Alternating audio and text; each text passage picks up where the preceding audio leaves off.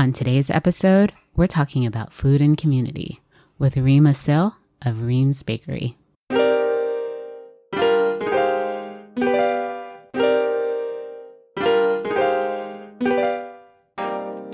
This is Ikhlas. And this is Mecca. You're listening to Identity Politics, a podcast on race, gender, and Muslims in America. Mecca, tell the people where they can find us. You can find us wherever you like to listen to your podcasts. Subscribe on Apple Podcasts, SoundCloud, Stitcher, or Acast. You can also find us online at identitypoliticspod.com, on Twitter at identitypolpod, and on facebook.com/identitypolitics. And remember, if you like what you hear, you can leave us a review on Apple Podcasts.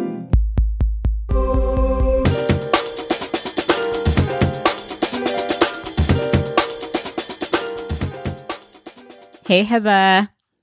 Hey, Ikhlas. How are you? I am good. Excited to be here for the Thanksgiving episode.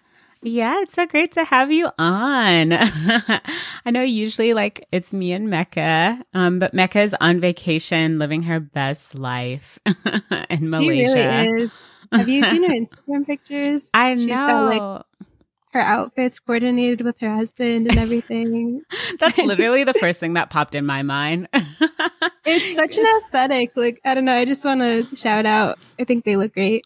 Seriously, I literally replied to one of her photos cool pants. Really, though? I love it. But no, it's great to have you here. I don't think we've done we haven't done an intro, just you and I. So this is great. Yeah, it's the first time. Yeah. Yeah. So for this episode, okay, you called it the Thanksgiving episode. So here's a little secret. Actually, two secrets, okay? The first one is that I never knew the day of Thanksgiving. I was always really confused. I would be like, oh yeah, Thanksgiving is on November 25th. And then Joshua would be like, no, it's not. No. And I'm like, wait, so it's November 26th? And he's like, no, it follows There's no date. There's no date. I had no idea. For the longest, and this goes way back to college, when I used to book flights for home for Thanksgiving break. Oh my goodness. Wait, how? I'd be home a week earlier just because I would be oh, I think Thanksgiving is it has to be around the 25th. And it wasn't until I was an adult where I learned about this last Thursday of in November. Yeah. Yeah, I had no idea. That's so hilarious. I'm just imagining your parents being why are you here right now? You're oh, it's not Thanksgiving? Yeah. So confusing. Oh my gosh. I never know any of these days. But the second secret is I actually don't celebrate Thanksgiving as of, I think this is going on the third year. The first year was by accident because I just was in South Africa. And then last year I made a very intentional decision to not celebrate Thanksgiving. And this year, so I'm not celebrating. Why don't you celebrate? So, Joshua and I, one day, we were sitting with our sheikh, who we study with, and he asked this question. He was do you honestly think that your ancestors would be happy about you celebrating Thanksgiving? And there was I could not. Yeah. I was wow, no. And then he was yeah, this is not a holiday. Your ancestors wouldn't be celebrating the genocide of, original people, native. Yeah. And I was you know what? I can't, that was a question that really hit me and I couldn't justify it. And I know a lot of people, try to remix this day, right? And say oh, yeah, it's family time, this and that. But the origins of this day and the reason why we celebrate it, is, a day created to celebrate the mass killing of a people. And so I just was you know what? I have to stand up and not celebrate this day anymore. Yeah, I think that's really fair. Someone last week asked me oh, do you celebrate Thanksgiving? Because I know you're Muslim. And I was I did a double take. I was wait, why wouldn't I celebrate? It's not a religious holiday. But yeah, I think all the things you said are valid. It's really, shedding light on like imperialism and colonialism. I do celebrate Thanksgiving, but to be honest, I'm just in it for the food. I know. The food will always get you. No, and that's the thing too. I know like a lot of people will agree like with everything I just said, but it's, it's food, it's tradition.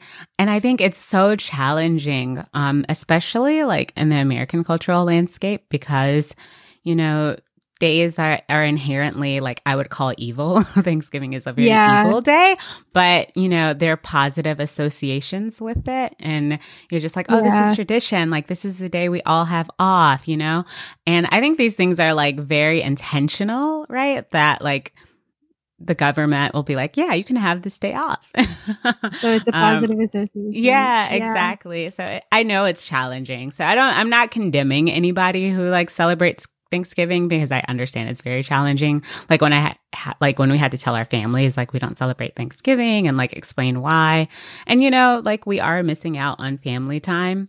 But it's hard. Yeah, I don't think my mom even thinks about it as like this is Thanksgiving. I think she's just like, oh, all of my kids will be home at the same time. Like nobody's gonna take that away from me. Like, I don't know. I feel like if I told her I don't celebrate Thanksgiving, she'd be like, great, whatever, but when are you coming home? When are you coming? Just choose another day for all of you to come home. No, really, though. That's true. Oh my gosh. Everyone needs a break from the hustle. That's for sure.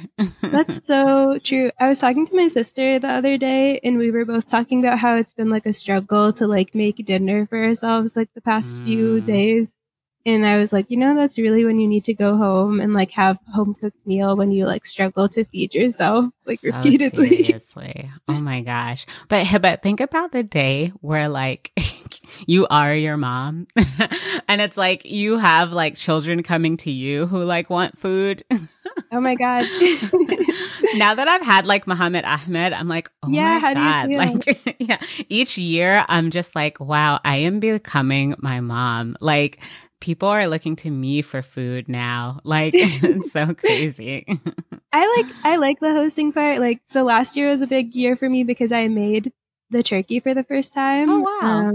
I actually made it for Friendsgiving and then I went home. It went really well. So I went home and I made it and my mom was like, nice. Okay, like she knows I can like do like good cooking. So, so yeah, I'm making it again this year. I'm excited, but I originally asked my mom, I was like, okay, is it just going to be us for Thanksgiving? And she was like, yeah, you can cook like turkey and like whatever sides you want. And then we're having like some family friends over.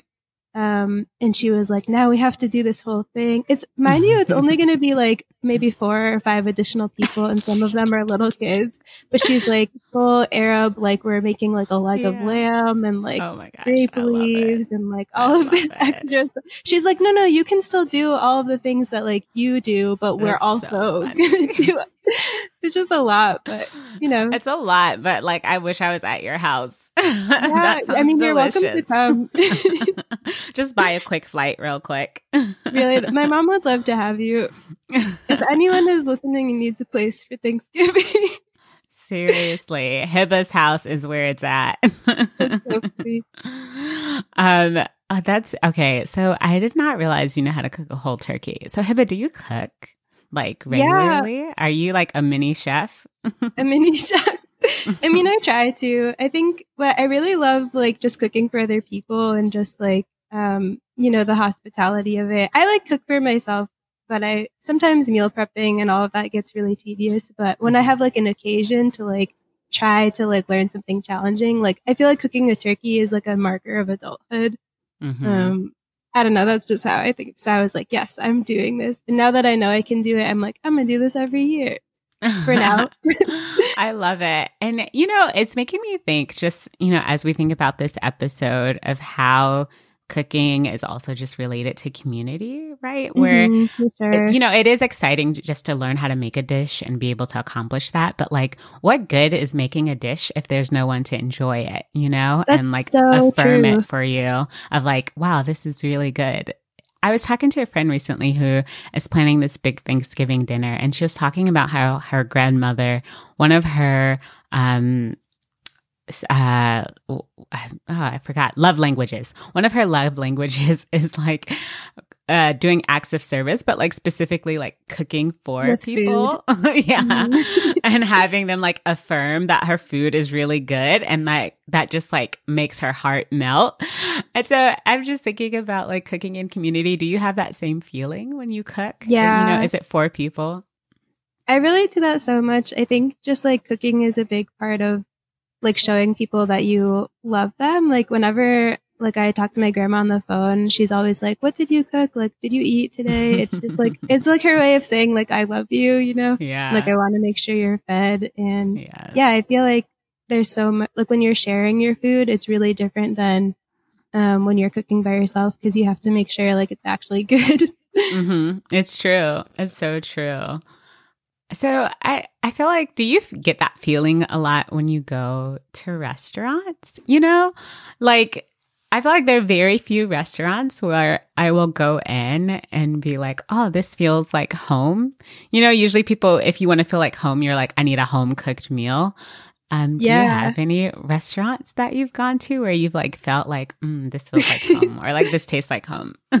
Great question. So I've actually been to Reem's bakery. What? Yeah, in Oakland when I lived in the Bay Area for a while. And Reem is our guest today on the podcast, and she has a beautiful like Arab corner bakery in Fruitvale in Oakland. And I can really like vouch for this. It feels like a space where you would walk in like in Syria or in Lebanon, and people are just like happy and welcoming, and like the colors are bright and the food is really good and everyone's very warm.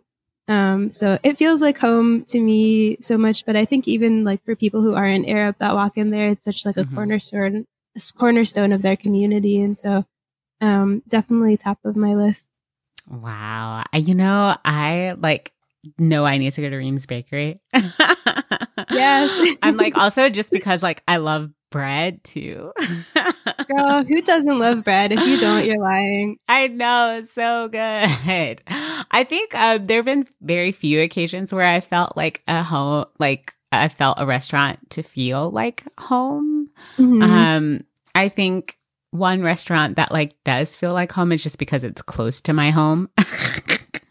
And like where I grew up, it's this place called Spring Greens, and it's like connected to the masjid that I attend. And when I was pregnant, when I was pregnant, we went there so many times where it was like embarrassing. And this is actually funny because one week we ordered food from there like 2 times or 3 times, I think. And I was like, okay, I'm not going to order food from there anymore this week. And then Mecca was in town. And Mecca was coming over for dinner, and she's like, what should I pick up? And so I suggested somewhere else she pick up because I'm like, I'm not going there. And then Mecca texts and she's like, the food is coming in a little bit. Yeah. She was like, the food is coming in a little bit. I just had it delivered because like I'm running a little bit behind. And then the door opens and it's You're like, you again? Yes. And I was like, don't look at me. I was like, this is so embarrassing. I'm like, this is the 3rd time like I've eaten here this week. And he's like, it's okay. The guy's like, we do personal chef services if you're interested. I know, seriously. But no, I love places like that where, you know, you go and they know you, they know your order, and it just feels I don't like know. home. Yeah, it feels less like a transaction, right? And like more like home. Well, I'm excited to talk to Reem today.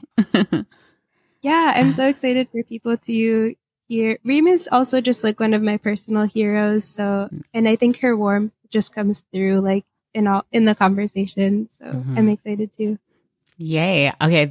We're going to be like super transparent at this point, but I just want to shout you out because Hiba actually edited this interview. She's not in the interview, but she edited it, which is like, yes, it's my huge. First time.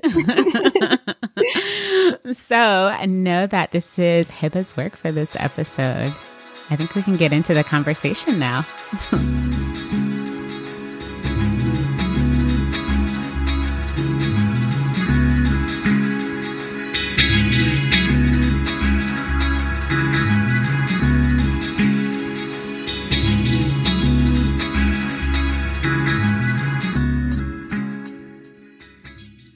Before we hop into the episode, two things. One, Reem is a very busy entrepreneur and made time to chat with us while on the go. So you'll hear a bit of background noise and the audio quality isn't our best, but definitely still listenable. So I encourage you to keep going through.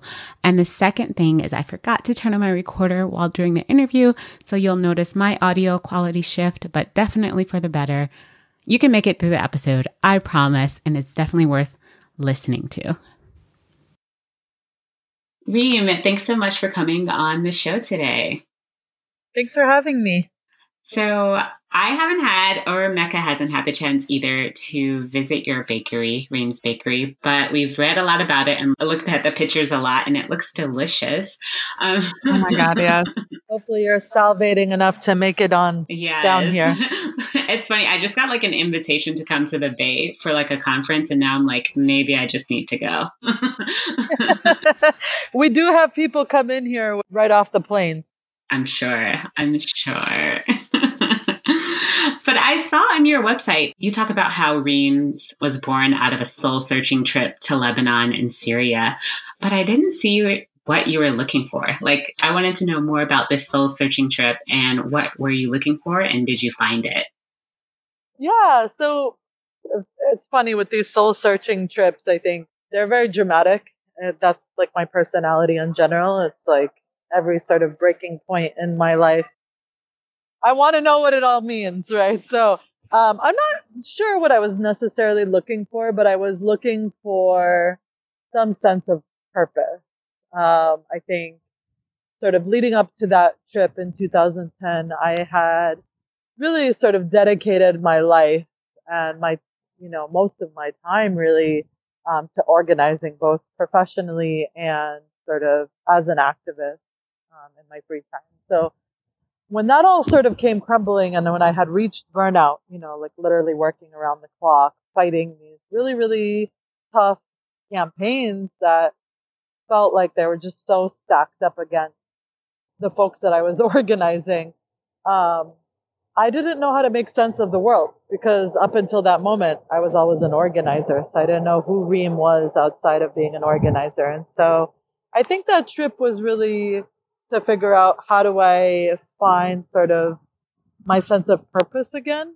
I knew that there was something missing in my organizing work. I didn't know what that was. And I think we're all looking for that. I think we're all looking for sort of where are we our truest selves in the world and where do we add the most value. And yeah, I was at that sort of crossroads in my life where I was looking for that. I think quite selfishly also, I was searching for connection. Ironically, the very job that connects me to so many people had isolated me from myself, from my family. At that time I was like, I think I had been in a relationship that I just wanted, had alienated it, all of the things like my friends, my family. And so going back to the homeland, I was really hoping that I would like immediately find connection to all these like long lost family members who I'd been estranged from. Didn't quite work out that way, but I think sort of that moment, that iconic moment that I talk about in walking into the street corner bakery was a transformative moment for me because these were strangers, but I felt so at home. And I felt like I was part of an extended community that I had never even known about. And I just fell in love with that. I was like fiending for it almost, like obsessed with it and feeling like I never had that as like a child of diaspora here in the United States where everything is so disconnected and individualistic, where we're all sort of dealing with our struggles on our own. That sort of feeling of connection to a broader community, like I was hungry for that. So I think those are the things that I found. I love that. And I'm sure a lot of people doing that type of work of organizing feel that same type of sentiment that you're describing of working with so many people, but feeling isolated, right, from yourself and family and friends, because that work is incredibly demanding. I've only done it for a short while, but you feel like, can I just breathe a little? Yeah. Yeah. And I just, you're like so intent on trying to figure out how like everybody's voice, having everybody's voice be heard, that like somehow in the midst of that, you just become a conduit. And you're like, oh shit, where's my voice? So I was trying to like figure out what is that voice. You mentioned that just being in the streets, that you felt a sense of community with strangers. Do you feel that you've successfully recreated the community and that connection that you're seeking? Some days yes, and some days no. I mean, we are, after all, living in a very turbulent political time here in the US, where even though you try to create these spaces, you're still operating under, the insane pressures of capitalism, and,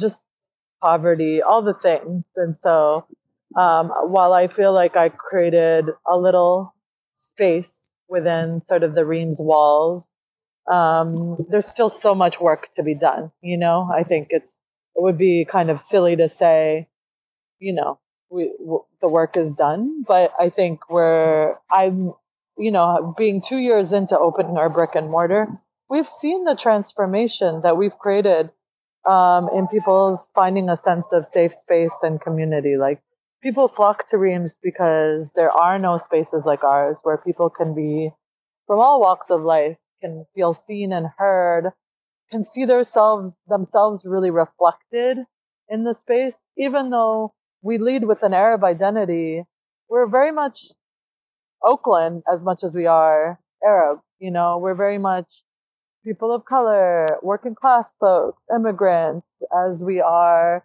sort of, the Menaish or the specialty thing that we're serving. And so people come here for a variety of reasons. I think one of the things that I feel so proud of is that anytime I have people come to Reem's, and that, like, one of the singular most things I hear is that I always run into people I know when I'm at Reem's. And that just feels so organic, it's like we didn't do anything in particular to make that happen, but like-minded people who share a vision for the world that is aligned with our values and vision are coming to Reem's, and they're helping build that vision with us. So, I think that we've done our part a little bit to create the space, and now we need to think about sort of how do we not replicate that, but how do we scale that so that it's more deeply impactful and broadly felt in a way that's not just symbolic. Because I think one of the things that really got me into this work, as an organizer, as someone who really believes in sort of transformative organizing and transformative justice, is that, we're here to transform an industry that's been historically exploitative. We're here to employ people who've had the most barriers to employment. We're here to give a voice and a narrative to people who've been at the margins and move them to the center. And that work takes a lot more coordination and a lot more resources. So, my vision has always been to build on Reem's and what we've sort of built in this physical space, because physical space matters. We're, as we all know, as displaced people, right? Whether we've been like longtime residents seeing our neighborhoods gentrify, or we're new refugees being displaced from our homes, that space is more and more limited. So we need to claim it. So, yeah, I think that's like part of my vision and my mission is to do just that. That's incredibly powerful. And I really appreciate you sharing that because it ties into two things I'd love to hear more about. One being that you are running a business in this capitalistic world that we live in, and all of the pressures that takes, especially in an area like the Bay Area, where it's incredibly expensive to just exist and stay afloat. And you have a background as a labor organizer where you were holding people accountable. Yeah. You were trying to make people run their organizations ethically. Yeah. So I'd love to hear about, how has that been? Is it like a lot harder to run an ethical business than you thought? Like, what's that journey been like? Yeah, like, man, I'm like, one day I was helping workers stick it to the boss, and now I am the boss. Like, how does that work? But like, honestly, I sort of joke with my employees. We're a staff of 25 people now, and I'm just like, I really just wish my workers would unionize, because it would make my life easier. Because like, come to me with a plan. Like, come to me with a plan, come to me with collective action, and I'll work with you, and I think that actually my background in labor organizing makes me a better leader, because I understand, and this was something as a labor organizer we always talked about, like, it's, everybody wins when workers are happy and treated well and have a voice, right? For sure. It actually benefits everybody, including the owner or the boss or whoever. Nobody wins when we're pitted and divided against one another. So I think having that perspective actually helps. With that said, I think, sort of speaking to your first point, it's hard to, like, sometimes, like, choices. I have to make choices that are gonna make my business last over the long haul. That might not feel as good in the short term, right? In terms of like where I want my workers to be. Like, we pay above average, in wages, but I think like even $15 or $16 an hour is far from a living wage here in the Bay Area. Yeah. And that, so, and I try to make up for it in other ways, understanding that workers don't just come to work. Certainly wage is a piece of it, right? Like, as a materialist, I believe in that. But what are some other ways that we can sort of, build a space for leadership development, for people to see a career path for themselves here? And the only way to do it in sort of this sort of model of capitalism, unfortunately, is to scale. And, to be out there and, if I just had one little restaurant, like, there would be no pathways for my workers, right? So like, expansion and thinking about sort of how do we build more revenue streams has always been part of my plan in order to give my employees the best chance at thriving for the long haul.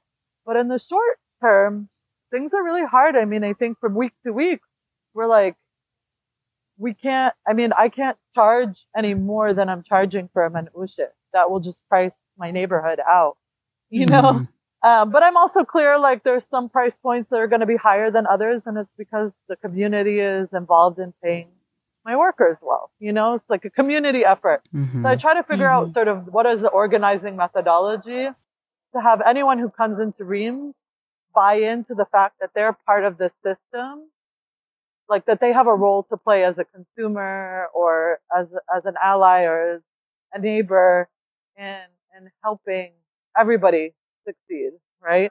And it means being vulnerable. It means, being very transparent, with my staff when things are hard, and like, but we have sort of a can-do attitude, which is great. We don't budget cut. We try to figure out more sales. So I think I think being a labor organizer in my past has helped me come up with creative strategies of how to be resilient.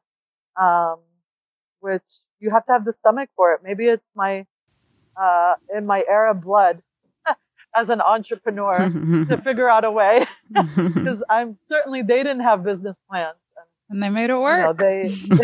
Generations after generations, we've had our businesses make it work, even in the hardest of times. Yeah. So, it's very interesting. I mean, I'm often sort of facing these tough decisions that I have to make day in and day out. I want to backtrack to what you mentioned earlier about Reem's being as much Arab as it is Oakland, right? And so thinking about why open, this Muslim women of color owned bakery, and then also on top of that in a rapidly like gentrifying Oakland, like why choose this location to open? Yeah. When I first saw this space, I had not even thought of Fruitvale, but I'm so glad that like this space came up, because if you think about Fruitvale in Oakland, the context of that is, this is one of the most ethnically diverse neighborhoods if not in Oakland, in the whole region. Um, it has been a traditionally Latino neighborhood, but it's it's a mix of an intersection of so many different communities now from all walks of life, and it sort of has a Wakanda effect to it, which I love. It hasn't been hit hard by gentrification in the same way, and I think part of it is the cultural resilience of the people who live here. And so when I imagined who I wanted to walk into my bakery, it just all made sense for me to be here. I think for me, it's important as an Arab and Muslim woman and the way that I'm positioned, because I know that I bring with me a certain set of privileges. There are areas in my life where I didn't have privilege, and there are areas that I did. But to be able to talk about the intersectionality of my, history of struggles, of Arab and other Black and Brown communities that live here, right? And we painted this mural that was really sort of emblematic of that intersectionality. We wanted Black and Brown folks to walk in here and not, I think Arabs in this sort of climate have been otherized or criminalized or demonized, even among other communities of color. On the same end, there's been a lot of anti-Blackness in Arab communities, and Arab communities seeing themselves as separate from other communities in Oakland. And I wanted to break those barriers a little bit and really sort of transform people's consciousness around no, we're part of Oakland, we're part of this cultural fabric, and here's how our struggles intersect. Here's the common sort of culprit of why we are in the situation we're in. And here's how we can kind of stand together and celebrate sort of the beautiful aspects of our culture. I mean, even the idea of bread being a transcendent thing of all cultures. I mean, we have people from the Latino community walk in and see us slapping the dough on the sage, and that immediately to them conjures up a tortilla on a griddle, on the sage is no different than a comal. So, so that was really important to me to really sort of center myself in a community, and celebrate and talk about these sort of intersections of our struggle. And, to be a force, because eventually gentrification will catch up. I mean, it's something that we grapple with all the time, that, in order to succeed as a business, we have to be hot. We have to be the thing. When Food and Wine names us top 10 restaurant, we need to be proud of that. If we just keep preaching to the choir, we're not going to really transform consciousness on a bigger level, right? Yeah. So then what responsibility do we have when we have outsiders who are coming to Reem's as a destination spot because they want to get that experience, to actually engage in the community that we're in? And those are the kind of things that we're talking about on a constantly. How do we actually lift up the Fruitvale community? Because we need businesses that are people of color owned, that are social justice oriented, that help build this community rather than hurt it. So, those are the kind of conversations that I'm having and constantly grappling with. But I think we've been really good about sort of building relationships with the surrounding community here in Fruitvale, and we feel very good to be in this neighborhood. We feel like a lot of the people who come into our doors, they're, you have your people who don't live in the Fruitvale who come here, but you also equally have people who live in this neighborhood. And then the other important thing is that most of the employees who work for me live within a mile radius of this bakery. So, without even intending to, we've hired locally. That's, I think that says something, is that we're providing a value to this neighborhood that wasn't there before.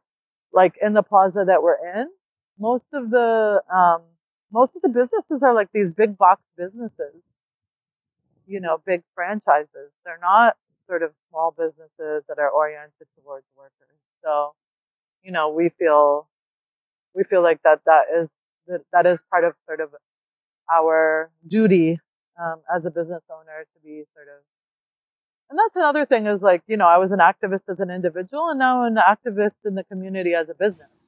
And businesses have power, right? As stakeholders. So, we can impact policy, we can impact how cities are built, all of the things. Definitely. I love what you're talking about too. And just thinking about how it would be so powerful to see this at scale. I mean, I think I love that you brought up the privileges that exist, and then particularly thinking about like anti-Black and brown racism, because there have been numerous times where I've walked into like an Arab-owned restaurant and it's like, okay, no one even like wants to salam you or like acknowledge you as a person, but you're like, oh, I'm coming here because like maybe the meat is halal or something, but there's no type of relationship building that will happen, even though you might be a regular customer, right? But there's no sense of community that exists within that space. Right. It's like for my own Arab community, like I'm very specific. You walk into my restaurant, what you're seeing is mostly Black and brown folks serving, cooking, running the show. Very little of them are actually even Arab, and those folks are transforming about their own understanding of Arab hospitality and Arab identity and Arab politics, just from the fact that they're there in a way that they wouldn't have. So it's not just a place that they work, but it's a place that they learn. They're being politically educated, whether they know it or not. And my hope is that even in our Arab community, that they see that too, and understand that. So as we move into our wrap up, we just had a couple of fun questions that we wanted to ask you. So obviously, you're a James Beard semifinalist, plus Food and Wine magazine named Reem's one of the best restaurants in 2018. So we want to know, what's the highest compliment on your food that you could receive? Like, whose words would mean the world to you? There's two that come to mind. Like, obviously that auntie who comes into my restaurants and says that like my musakhan is better than hers is just the world to me every time I hear it. But one Asad Abu Khalil, I don't know if you all know him. He's like the angry Arab. He has this like blog post, like pretty like he's a UC Berkeley professor. Very, very opinionated person. You do not want to be under the fire of his blog. However, he is one of my biggest fans, and I remember he walked into my restaurant once and he said that my bread is how the bread used to be in Lebanon. Like, it was that nostalgic. Wow. Like, they don't even make the bread like that anymore back in the homeland. And to me, that was just so affirming. All the work that I've done to figure out a good dough formula, to really focus on sort of natural fermentation of bread, and even if it's a little bit more expensive. Wow, that's huge. Wow, that like is bringing a tear to my eye. That's huge. My parents were really worried about me for a long time.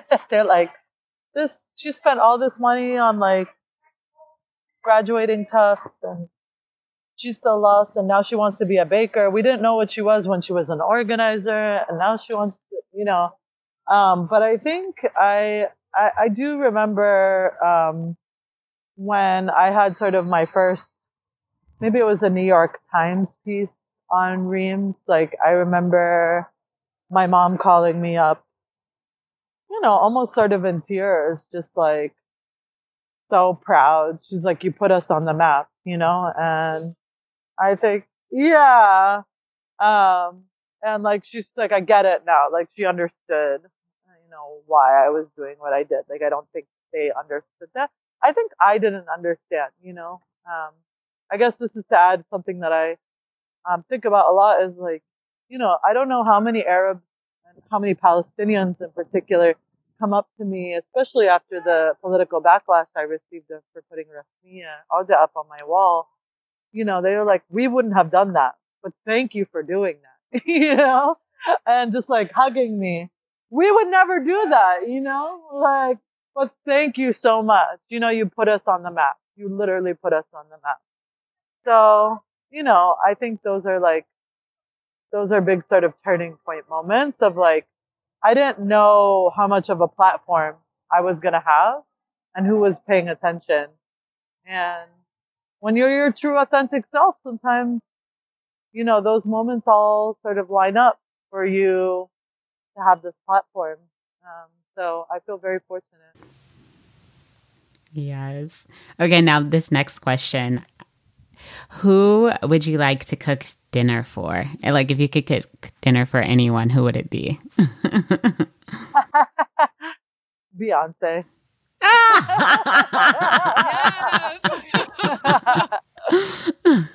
She would just love my food, I hope.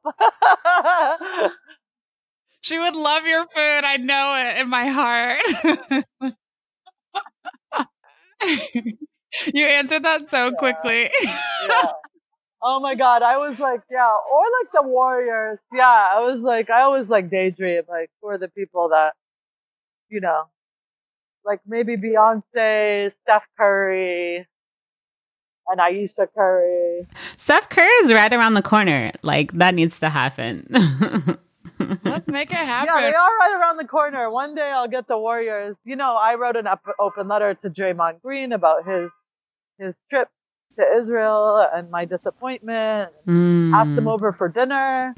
Wow. You know, so that I could make him a meal and engage him. He still has yet to call me, but a girl can only hope. I know. I mean, obviously he listens to this podcast. Call me, maybe. If he's listening, please call her immediately.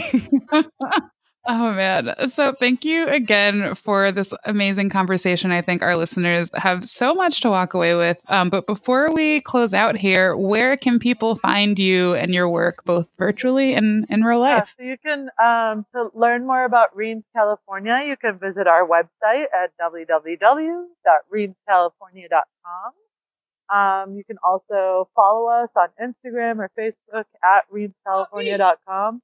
And if you're here locally, stop by our Fruitvale Bakery location at the Fruitvale BART station.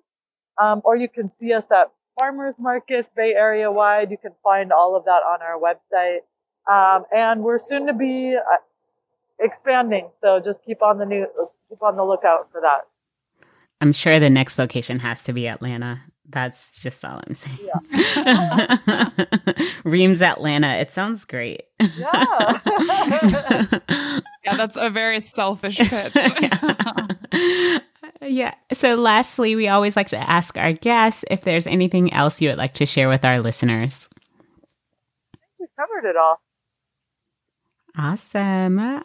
Well, thanks for coming on Identity Politics. It's been so great to have you. I just followed Reem's on Instagram and I'm obsessed. I think we were just both texting. I think we're definitely going to come to Oakland just to try your food. That's good. You can also follow me at reem.assil if you want to sort of follow my travels, because I do tend to travel and cook a lot. So. Oh, great. Nice. Well, it's been great to have you on. Thank you.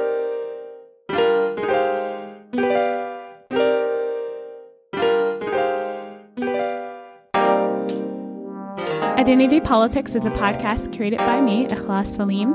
This episode was produced by Ikhlas Salim, Mecca Ali, and Hiba Murray. And music is by Ibrahim Azam. Thanks for listening. Till next time.